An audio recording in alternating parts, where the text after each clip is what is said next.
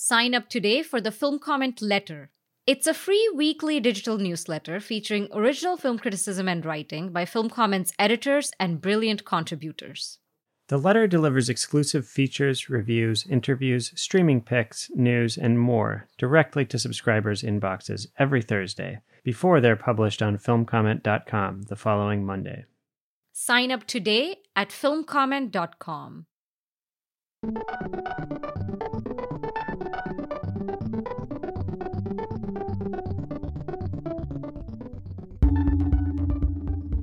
Welcome to the Film Comment podcast. I'm Devika Girish, and I'm the co-deputy editor of Film Comment. A few weeks ago, I was in Mumbai, India, for this year's edition of the Mumbai Film Festival, one of the major international film festivals in South Asia. The festival has existed since 1997, but it went on hiatus for a few years in 2020 in the middle of the COVID-19 pandemic. This year, it came back with a bang, with an all-new leadership team. It was my first time at the festival, and I found it to be a really impressive showcase of formally and politically bold filmmaking from all over South Asia, and a rare oasis within a film landscape dominated by commercial blockbusters and constrained by the Indian state's censorship policies. So on today's episode, I was joined by the programmer Inney Prakash, who also attended this year's Mumbai Film Festival, to delve into the festival's unique place within the cultural context of India today, and some of our favorites from the lineup, which included The World is Family by Anand Patwardhan, Against the Tide by Sarvnik Kaur, a series of short films by Amit Datta, Which Color by Shahrukh Khan Chawada, and more. A quick note to listeners, the audio quality on today's episode might strike you as a bit unusual. We unfortunately had some tech problems with our equipment, but I hope the richness of today's conversation will make up for that. Very excited to do this rather special episode of the Film Comment podcast with my friend Inney Prakash. We both have just returned from the Mumbai Film Festival, a festival organized by the Mumbai Academy of the Moving Image, MAMI, about a couple weeks ago. And we have a lot of observations and movie recommendations to share. Inney, great to have you back on the podcast. You want to say a couple lines of introduction? Thanks for having me. Yeah, my name is Inney Prakash. I am glad to be back on the podcast. I'm a writer, critic, and programmer based in New York. How are you doing with the jet lag? Are you over it at this point? Not fully yet. Just to be clear for listeners who may not know, it's almost 10 and a half hours, the time difference. So it's really just like inverted day and time. So I don't think I'm fully over it yet. I'm still waking up in the middle of the night for a little bit, but, getting there. Inney, I'm wondering if you want to say a little bit about the circumstances under which you attended the festival. Yeah, absolutely. I was glad to be invited, as you were, to the festival for the first time. And I hadn't been to India in about 6 years. I have, I have family there and I grew up going there. So I have some context, but, getting reintroduced to the country also went hand in hand with my experience of the festival. Bombay is, a teeming city for anyone who hasn't been there. People do love to call it teeming. I think it's the appropriate adjective, Absolutely. Given the population density and its rate of movement. I was incredibly curious to check out the festival. I think in particular, I am curious about festivals outside of the Western context, which I think are overemphasized. Obviously, that's still where the attention and the money and the power, et cetera, is. But I think there are a lot of fascinating things happening in the East or the global South or whatever you want to call it. So I was fascinated to enter that context. And then also just to see how, I was curious about, freedom of expression and speech in India, given some of the headlines I'd read over the weeks preceding the trip. A big one was that the writer Arundhati Roy was charged with sedition for a comment she made about Kashmir in 2010, which is pretty outlandish, basically just saying that she didn't think it was an integral part of India. I don't need to go into the politics of Kashmir because that could be, rather distracting. But I was curious to see, if a festival could function in that kind of seemingly restrictive context, and was pleased to find that it very much can. And for whatever freedoms are being restricted or whatever kind of unreasonable measures the government has been taking, there didn't seem to be, I'll say that the programming seemed to be free and far-ranging at this festival. It was a great lineup, and I was especially excited to dig into some of the Asian titles and experience those with an Indian audience. Yeah, and to give listeners a little bit context also as to how, what this festival really represents within the landscape of Indian festivals. The festival has existed since 1997. At that point, all the other major festivals in India, they were all mostly state-run. There is the International Film Festival of India, which now takes place in Goa, which is a kind of a state-run international film festival. And then there are many regional festivals that are run by regional governments or, some kind of public-private funding. So the Mumbai Film Festival was really started by a group of industry professionals in Bombay who wanted a festival that was run by the industry itself. And so this nonprofit trust named the Mumbai Academy of the Moving Image was formed and started hosting this festival. And in 2009, I would say a pretty major change happened, which is that Reliance Industries, which is India's I believe, largest public company, most valuable market company, came on board as a leading sponsor and partner. Now, Reliance Industries is owned and run by Mukesh Ambani, who is a billionaire. He's the richest man in Asia. And I think, according to recent estimates, the 13th richest man in the world. Reliance Industries has a variety of businesses that include energy, petrochemicals, natural gas, retail, telecom, mass media, textiles. I mean, they really kind of, I would say, are like corporate overlords in India. And they have a telecommunications company called Jio, which is the title sponsor of the festival. So that's why I was alluding to this context earlier. The festival is called Jio Mami. And the presence of the sponsors was really felt this year. Another quick kind of note is that the festival went on hiatus in 2020 amid COVID challenges and then had a change in leadership and sort of came back this year with a new artistic director and festival team.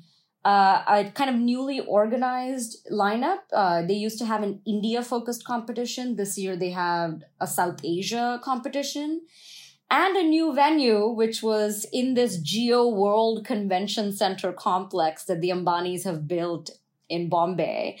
And the festival hub was this center called the Neeta Mukesh Ambani Cultural Center, the NMAC, which was unveiled earlier this year with lots of fanfare and international celebrities walking the carpet.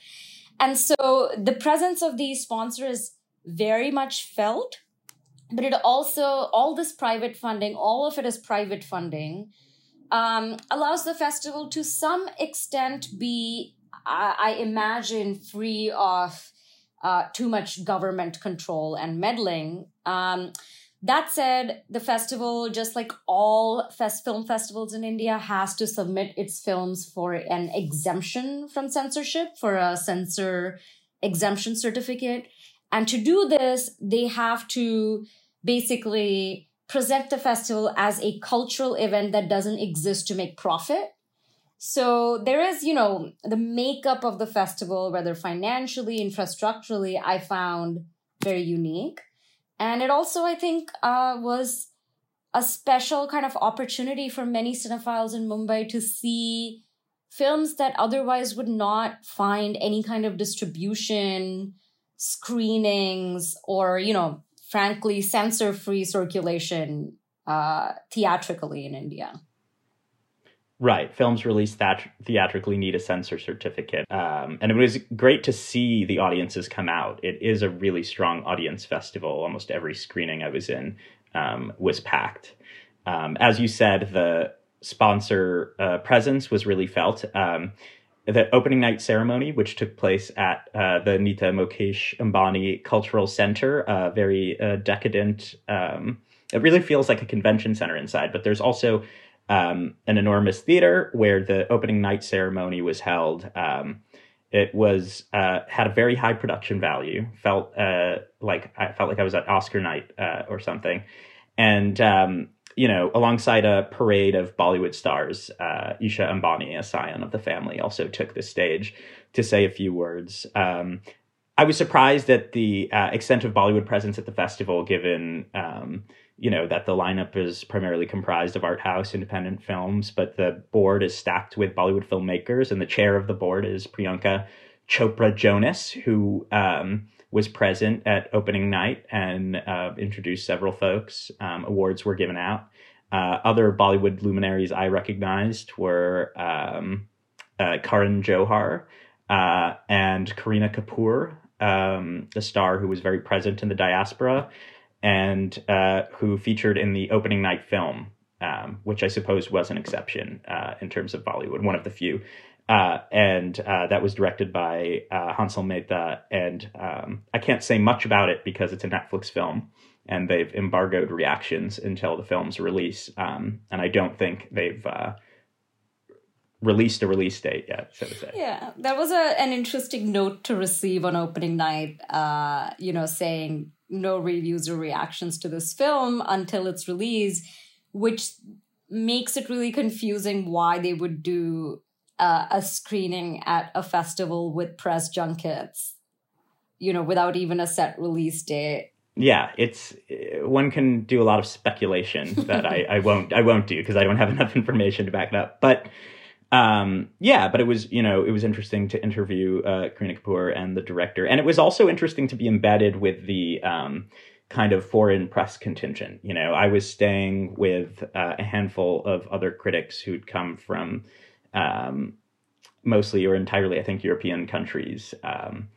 And it was interesting to experience, opening night and other aspects of the festival through their lens. Most of them hadn't been to India before and, weren't familiar with a lot of these Indian and Bollywood personalities. And I fell somewhere in the middle, being a child of the diaspora who had gone there growing up. So it was interesting to see that. And I think there was a little bit of, like I said, alienation in their in their lack of cultural literacy when it comes to Indian cinema and the landscape. But I also think that the festival has strong potential to be an international hub. Yeah. And we should say, since you mentioned the contingent of foreign journalists, and you brought up a good point when we were planning for this podcast, that we, as journalists and critics covering festivals, we don't often talk about the fact that a lot of times when we're at festivals, it's on the festival's dime, which is the case for both of us at Mumbai. You attended as one of the foreign journalists who were kind of flown out and put up. And I was also invited, and I did some Q&As and masterclasses and sort of mentored the festival's Young Critics Lab. And I just wanted to mention that because I think it was a good note that you brought up, Inney, about just when we're talking about a festival's funding and infrastructure and kind of logistical makeup, we often don't talk about how journalists and press kind of fit into that machine or benefit from it. Yeah, I asked you just because I was kind of genuinely curious about what the journalistic ethics or etiquette are for this kind of situation. Of course, I would never say something I don't believe to be true personally about a festival or any film or et cetera that I'm covering. But, there's obviously it would be nice to be invited back. So there's motivation to be positive. Luckily, in this scenario, I don't feel a lot of I had a good time at the festival, and I think it's genuinely a great festival. So I don't feel any conflict over that. But it is interesting to me to think through whether these things should be disclosed. I mean, this is a total digression, and we should get to the film soon. I think this is worth talking about because we also live in this journalistic landscape where very, very few publications have the resources to send critics to places, to festivals on their dime. And it ends up but it ends up that festivals which have these corporate sponsors end up sort of sourcing their own coverage, in a sense. And I do think that that's a kind of larger industry trend that we need to talk about more. And when we talk about the sponsors of a festival, I think it's worth mentioning that often that kind of sponsorship money goes into supporting press, which increasingly publications don't have. Totally, yeah. It's difficult to condemn because, as you say, as you imply, the reality is that these festivals just wouldn't be covered otherwise. The resources don't exist in the journalistic world anymore. But I think it's important to talk about and consider. Yeah. So let's go on to the films. Actually, quite a few films that we were taken with. So I thought we could run down a few of those. Maybe we can start with a film that both of us watched early in the festival, a kind of much-awaited film by Anand Patwardhan, one of the great documentarians of the world and really a kind of pioneer in India who's been making films since the 70s, extremely political documentaries that have faced censorship and legal battles. His last film, Reason, circulated quite a bit in the US, so people might know him from that. But his new film, The World is Family, which screened earlier this fall at the Toronto Film Festival, also played at MAMI. Inney, I know that you really enjoyed the film. You want to say a little about it? Yeah, I'm a big fan of Anand Patwardhan's work. I've written about it, and I've hosted him at Maisels Documentary Center, where I work as a programmer. And I think a lot of my Indian historical and political literacy grew out of watching all of his work in sequence, which really from the 70s charts the rise of Hindu nationalism that we now see as the predominant force in Indian politics. But this film is a bit of an aside, a bit of a left turn in that it's more personal. It's very much a first-person essayistic film about Anand's parents, who were freedom fighters who fought for Indian independence alongside Mahatma Gandhi and others.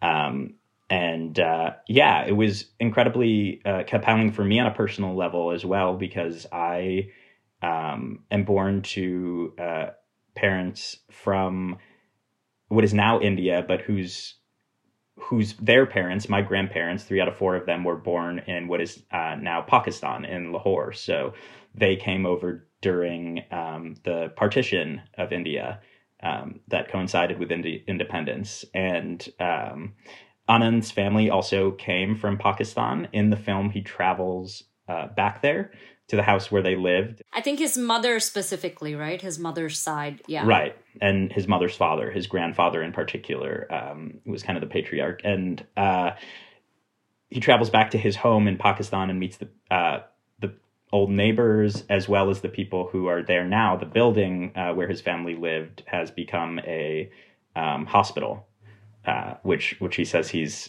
pleased with. He says, I think something like, at least it's become something useful. So it's still charting political and historical terrain, but more so through the personal experience of his family. Yeah, and I should mention that the footage that you are describing was shot many years ago, apparently. I forget the exact year it's mentioned in the film, but it was part of this sort of expedition undertaken by many descendants of partition refugees to cross the border in sort of a political gesture of friendship and pacifism. And I note that to say that this film has been shot over a long period of time. It, from my understanding, brings together footage that I think Anand has been collecting for a little while, and also ties it together with archival footage. And really, like you say, Inney, it's a quite remarkable and affecting interweaving of the personal and the political.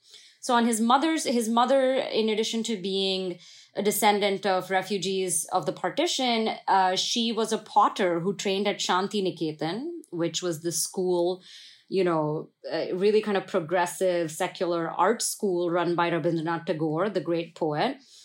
And his father's family was very involved in the Indian freedom struggle. And his father and his father's brothers, like Anand's uncles, went to jail, participated in marches. And he kind of interviews that generation of his family and collects a lot of anecdotes about their experience in the struggle, and also has some archival photos and footage tying it all together. And I think the film really does emerge as kind of a reflection on what brought him to the point of being a political artist in modern India, so like the ways in which his family, his parents and their parents have experienced politics and art in a changing India, and how he has kind of taken those strands into his own work. He also reflects on the ways in which caste privilege has brought both his parents and him to where they are. I found it just extremely moving in a way that his work is not always very personal, obviously. And this was very tender in a way that I didn't expect, especially because he spends a lot of time filming his parents up close as they're getting old and getting sicker and closer to death. And there are moments where they kind of argue about the very act of filmmaking, about whether in their home he's a filmmaker or a son, and kind of brings us into the intimate world and kind of backstory of this filmmaker that I have only known until this point as a very particular kind of radical documentarian, and I haven't really kind of known the personal side of his life and work. Yeah, there's a point where his mother says something like, am I talking to my son or the great Anand Patwardhan? I'll just say also that as you mentioned, this is largely one of the aspects of the film is how his parents' politics informed his own, and he draws connections between the independence movement and the protests in 2019 against the Citizenship Amendment Act, which was, I think at least to that date, one of the major controversies of the Modi administration. It was a bill that targeted the enfranchisement of Muslim Indians in particular. Yeah, and I should also just quickly mention before we move on that Anand said in the Q&A this is his first film ever to be screened at the Mumbai Film Festival, which was met, with a lot of laughs and claps because, of course, it comes with the subtext that this is also in some ways his most, if I may say, harmless film, since it's about him and his family. And so it's circulating in a way that his other films have struggled to. But we'll see where it goes next. Yes. It's also an hour and a half versus 4 hours long. Yeah, absolutely. That is also worth noting. Maybe I will talk about another documentary. This actually won the grand prize of the festival. It won the South Asia competition. The award is called Golden Gateway, named after the Gateway of India in Bombay. It's a film called Against the Tide by Sarvnik Kaur. And it actually premiered at Sundance earlier this year in January, where I saw it and was completely taken away with it. And I've talked about it on my Sundance podcast from earlier this year. If people are curious, I'll keep it short here. But I didn't see all of the competition films, so I can't really say, comment on the choice of the winner. But to me, this is one of the great films, the great documentaries of the year. So I'm really glad it's getting more attention. It's also opening in New York this Friday, so I really recommend people check it out. It's a beautiful and really kind of stirring film about two fishermen from the Koli community in Mumbai. The Koli is an indigenous fishing community. And these two fishermen who are friends have taken two very different approaches to practicing their ancestral kind of craft and ancestral, I should say, trade in the present day. So Rakesh, who lives in this kind of small semi-pakka house near the ocean with his wife and mother-in-law and newborn child, is, does the kind of traditional cyclone fishing where, he has a small motorboat and he doesn't, he has a small net, just enough to kind of support himself and make a small profit.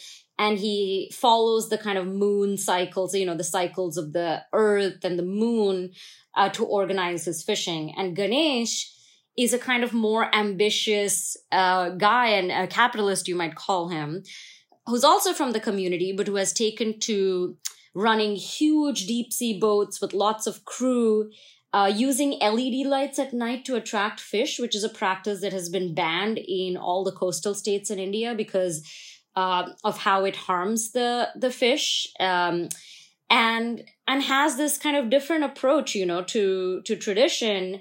But he's also really mired in financial difficulties and debt, and so the film kind of does this beautiful tapestry of their home lives as well as their lives out on the sea. And their friendship, which is kind of the backbone of the film. It keeps returning to their conversations where they often, argue about these differences.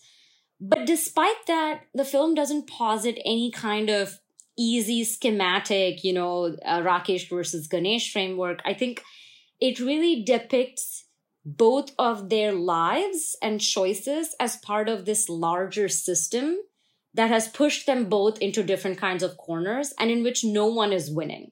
No one is winning in the system where climate change has ruined the oceans and a political and sociocultural climate where, small fishermen are really suffering, are really unable to compete with huge kind of corporate multinational operations. And the one thing I really want to highlight about the film, I think it's just an incredible work of ethnography and how it gains intimate access to these men's lives and just allows them to be candid in a way on the camera, in a way I haven't kind of seen in a while. But it's also a remarkably beautiful documentary to watch. Every scene is framed so well, and not because, it's really glossy or high resolution or glamorous, but just because of the way in which it finds the right framing. It gets so close to certain scenes, the way it captures natural light, the way the camera accompanies Rakesh as he goes out into the sea at night, in the midst of a storm. It's really like with these characters in a way that, I wouldn't say that it reminded me of Leviathan per se, but it's kind of that mix between an observational documentary and that kind of really embedded documentary where you're feeling, things as they happen. It's there in the fish market. It's there on the boats as they go out. It's there in these people's homes as they're just like living daily lives.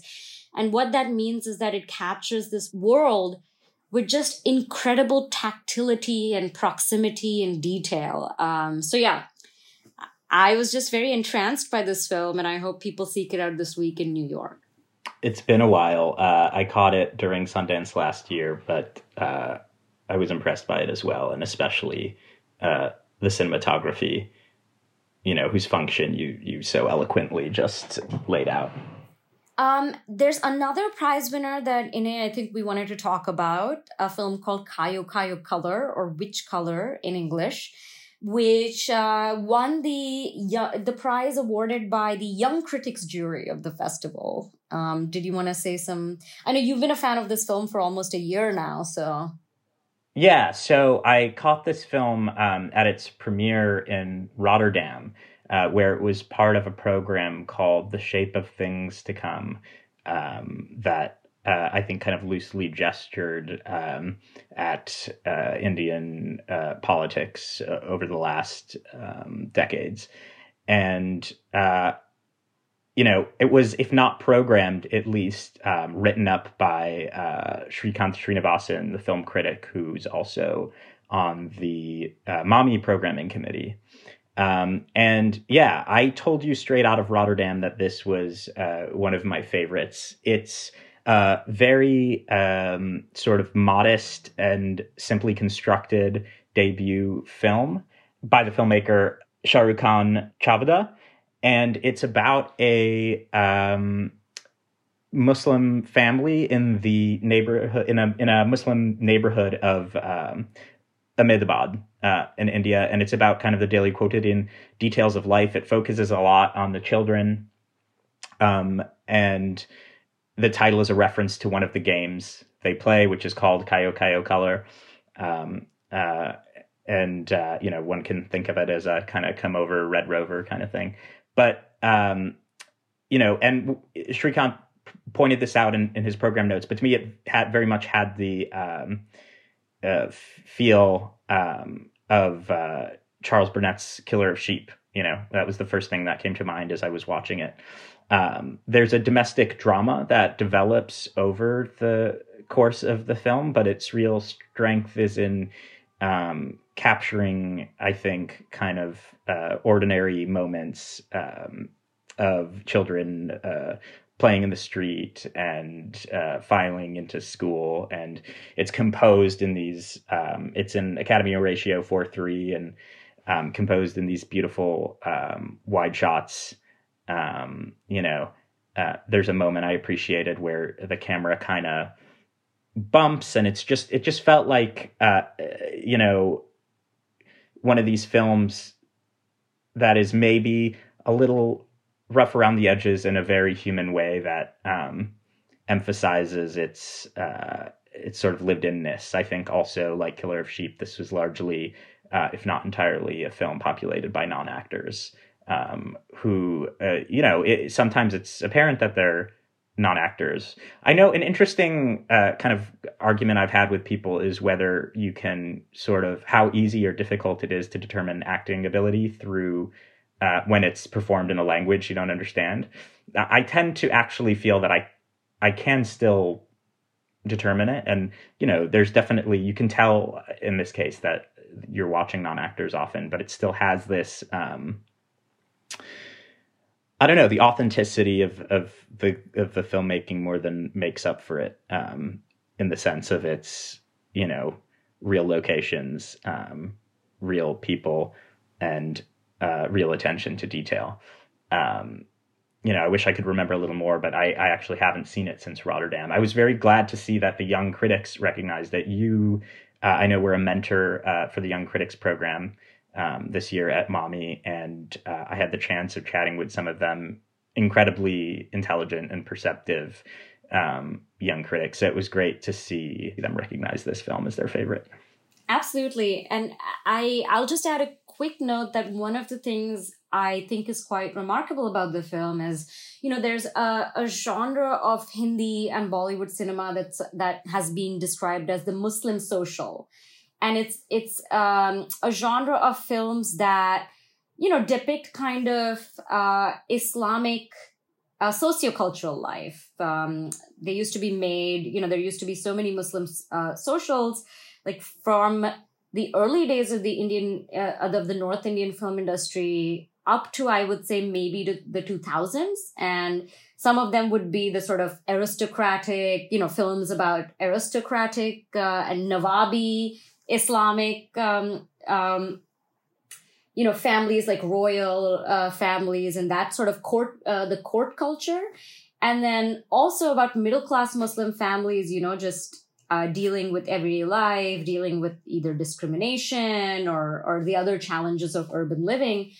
And, I don't know if I've really seen that many films of that genre come out in the last couple decades. I don't think you see on Indian screens that kind of, at least in the mainstream, that kind of depiction of just like everyday lives of Muslims and the everyday rituals and social practices. And I remember when you showed me the film, the thought that came to my mind was that this seems like a really interesting modern take on the Muslim social, because those films usually were also like melodramas. And this one is just such a non-event kind of film, just such a even-handed, observational,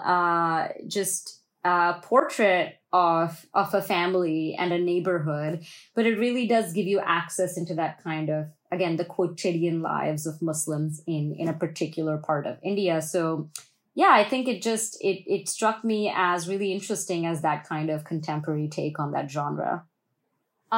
You mentioned Srikanth Srinivasan, one of the programmers of Mami, and I really want to give him a shout out because another section of that festival that he programmed, or I should say a shorts program that he put together, just took my breath away. So Srikanth is an expert in the films of Amit Datta, the Indian experimental filmmaker. He's written a book about him called Modernism by Other Means. And he put together a program of Amit Datta's recent shorts called Animating the Archive. A little bit about Amit Datta. He's an experimental kind of master, I would say, who's been making films since the early 2000s. People might have heard him from Nansuk, which is a feature he made in 2010 about sort of an 18th century painter from, North India that I, premiered at Venice and got a lot of circulation and attention. But he's made a bunch of other films. And he has a completely idiosyncratic sort of expressionist style. And he's often taking up Indian artistic traditions, literary traditions, folk traditions, and playing with them in this extraordinary expressionist way, kind of bringing them alive through the kind of sound and image capacities of cinema.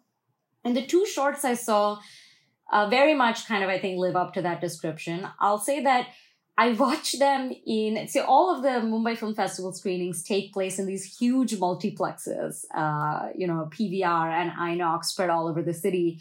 And it's really interesting to watch art house films in these very shiny, glamorous theaters that are embedded within huge malls and are often playing big Bollywood blockbusters also, in one of the screens. And I actually took my parents to this one, to the Amit Datta programs, and they were just so lost at the beginning. They kept whispering to each other, like, do you understand anything? I don't get it at all. But then by the end, we're just so pleased and kind of entranced by the films, which I think attest to how pleasing they are. So the two short films I want to shout out from that program are, the first one is called Touch Air. And it is sort of an homage to this Indian artist named Nasreen Mohammadi. Nasreen Mohammadi's work was kind of known for its play with the bare line, just the single line and linearity. And the film is just, incorporates some of her the artist's writings as well as kind of architectural work. And a lot of it takes place within, I'm not sure exactly what these spaces were. It seemed like a gallery space. One seemed like some kind of artisanal production space, and kind of combines images of people working with within these real material spaces with materials. Like in one scene, you see an artist like making a frame for a canvas with abstract kind of graphic representation of lines and sort of other flat linear shapes. And it's combined with this whooshing kind of sound that really evokes or brings to mind what it's like to explore kind of an empty space and kind of fill it with movement. And it all just comes together in a work that to me felt really like an extraordinary evocation of space through the cinematic medium, I've never seen space represented in this way. So that was one film. And the other that I want to mention is called Mother Who Will Weave Now, which animates the Indian textile tradition and the history of Indian textile artistry by having it takes what I believe are like snippets of fabric with traditional embroidery on them, depicting sort of like mythological and Hindu religious scenes, and then animating them, so the embroidered figures on these cloths become animated and sort of like travel across the screen and across the piece of fabric and sort of interact with one another. Very playful, almost like a childlike sense of play emanating from these animated sections. But it's also sort of cut and scored to a very poetic meter and interwoven with these lines from a poem by the weaver saint poet Kabir. And so again, it's this incredible melding of poetry and the capacities of cinema that again felt like an artistic object all of its own. Yeah, I was very sorry to miss those films. Another film that I wanted to shout out is a documentary that actually world premiered at Mommy called Trolley Times by the director Gurvinder Singh, who I believe has, prior to this, made only fiction films, which I haven't seen, but seem pretty well regarded. This is a long documentary. I mentioned, Anand's 4-hour documentaries before, and there was certainly no shade in that, as I love a long movie. And I think this one is also over the 3-hour mark. It's about the farmer protests that took place in India from November 2020 to December 2021 in response to 3 acts passed by the Indian Parliament in September 2020. I don't, fully understand the particulars of each law, but they were characterized as "quote unquote" anti-farmer laws, and it seems that the overall effect was they gave more power to corporations and to big agribusiness, kind of taking away leverage and agency from small farmers. The title of the film comes from a sort of People's Press paper that's printed during the protests called Trolley Times. And the film is split into 4 sections that chart the progress of the protests from various states to the capital of Delhi. Once the farmers actually made it to Delhi, they were prevented from entering by police forces and were met with police brutality. But the film is incredibly powerful. It's made up of a lot of direct address of protest to the camera. So it's a series of these quite long takes, long static takes, as in the camera is static. But there's a lot of movement and a lot of people within the frame. And they're often looking directly at the camera and chanting. And I think, like protest chants. And I think for people who are interested in that kind of action, it's kind of, like catnip. It's incredibly compelling and extremely political. I mentioned earlier I was curious about where things stand with free speech in India right now. And, it says something that this film was able to play at the festival. It's a pretty, the farmers who organized and led these protests had pretty acute and far-ranging political convictions. They criticized both the government. These chants are not subtle. I recall "down with the Modi government," and then also the corporate powers of India. It was surreal, as you alluded to. Mall culture is very much still alive in India. All of these multiplexes were within these very fancy malls, and the screening that I saw this particular film at was at a PVR multiplex in the Geo World Center Mall. Geo, again, being the company owned by the Ambanis. And so it was a little surreal watching this film to hear a chant or a comment along the lines of, we have to prevent India from becoming Ambanistan, as they call it. But again, I think this is a great protest film. It really captures the energy of the movement and its sheer size. I think and I hope that it should be seen more widely. Lovely. Speaking of protest films, I'll maybe close us out with a really special film that I was able to catch at the festival in its restorations and sort of retrospective section. It's a film called, in its original title is Hun Hanshi Hanshi Lal, and the English title is Love in the Time of Malaria. It's screened as part of a tribute to Navroz Contractor, who was this incredible cinematographer who passed away earlier this year in a really tragic accident.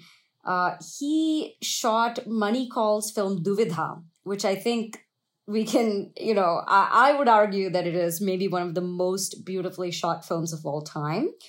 Navroz was also just very important in the radical documentary movement in India. Actually, he was part of the Yugantar Film Collective, which was this feminist film collective in the 1980s that made a series of films about feminist labor movements.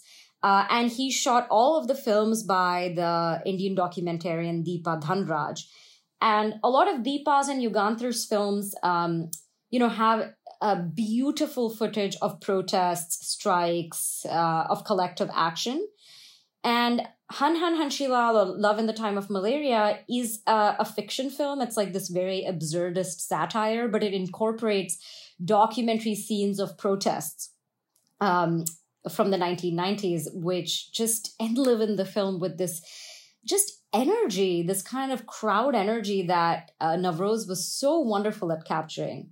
So Love in the Time of Malaria came out in 1992, directed by this independent filmmaker Sanjeev Shah. It's a Gujarati language film, and it has this truly ridiculous and utterly entertaining setup. It is set in this sort of fictional kingdom ruled by this kind of larger-than-life and strange king figure. And the kingdom is besieged by mosquitoes and all the problems caused by mosquitoes.